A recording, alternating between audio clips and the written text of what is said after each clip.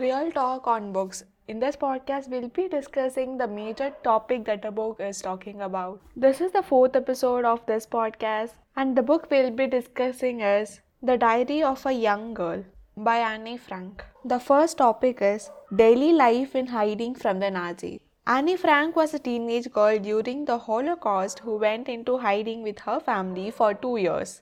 While most know of the Holocaust and the Jewish people whom either perished or managed to escape, few know what day to day life was like for those in hiding. Anne Frank gives a vivid teenager's perspective of what it meant to be a Jewish girl hiding for her life. The diary details the going on of Annie's family as well as the Van Daan family that joined them in hiding and the kind of people who did their very best to save the Frank family from death. The second topic she'll be talking is gone into hiding. Annie's life was pretty standard. She was even being courted by a boy she called Hello when it suddenly came time to hide away. Margaret returns home one day and tells Annie that the SS has put a call out for their father. Margaret was Annie's elder sister. At this time, they have no choice but to go into hiding or be headed off to a concentration camp. The actual act of going into hiding was one that the Frank family had been preparing for quite some time. Furniture, staple goods, canned food, photos, and other documents had been secretly transferred out of Frank's house to the office where Otto Frank worked. His business partner Van Daan was also secreting away his family's belongings there in case they too need to go into hiding. They had set the date as July 16th. They had set the date as July 16th for when they could go into hiding regardless, but the SS started harassing them. It happened a bit sooner. On the day that Frank family left, they were wearing many leather of clothes, trying to take as much clothes as they could. Anne complains about the heat of the number of clothes on her body and wonders that she could faint in the midway. The third topic is pastimes. It is hard to imagine what it must have been like to try and pass the time, day in and day out, without being able to leave and really without being able to communicate with anybody other than the 7 people that were living in the hidden annex. During this time, the children Peter, Margaret, and Annie were all taking different correspondence courses. These courses include the learning of French, Dutch, English, Spanish, arithmetic, Latin, history, and their favorite, shorthand. On Saturdays, the people that were helping them, either Mr. Kalman or Mr. Kugler Map or Jan, could bring them new books to read. Sometimes the pastimes that they choose could create a little conflict.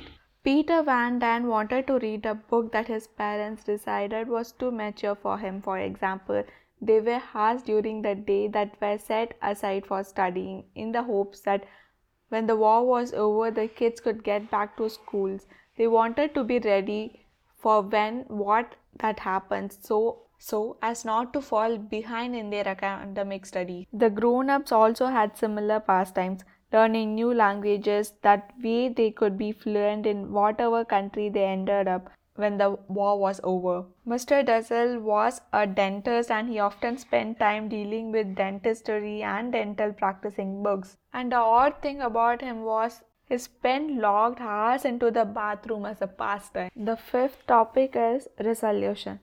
In the last several diary entries, Annie goes back to her self-restrictions. It was a very tough time. She wondered why the war had started, why she is being persecuted for being a Jew. She wondered how the world could possibly go back to the way it was after all that it had been through.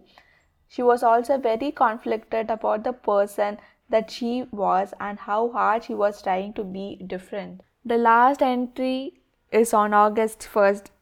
In it, she is very self-focused on how she would like to be herself if she was not stuck with so many people at that time. Someone goes to the Gestapo and tells them about the hidden family in the annex. It is unclear who was it. On August 4th, 1944, the SS showed up and took the Franks, Van Devens, Mr. Dussel, Mr. Kalman, Mr. Kugler, Kugler escaped prison and Mr. Kelman was deemed too ill to serve a prison sentence. Peter had been forced to take part in one of the infamous death marches from Auschwitz. He died in an Austrian camp 3 days before the camp was deliberated.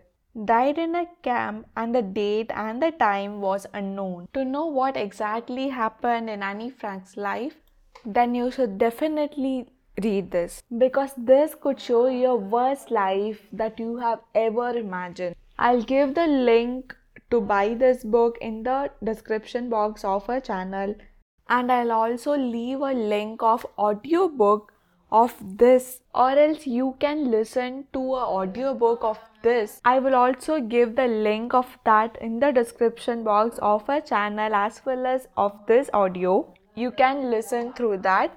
You can sign up and get 30 days free trial.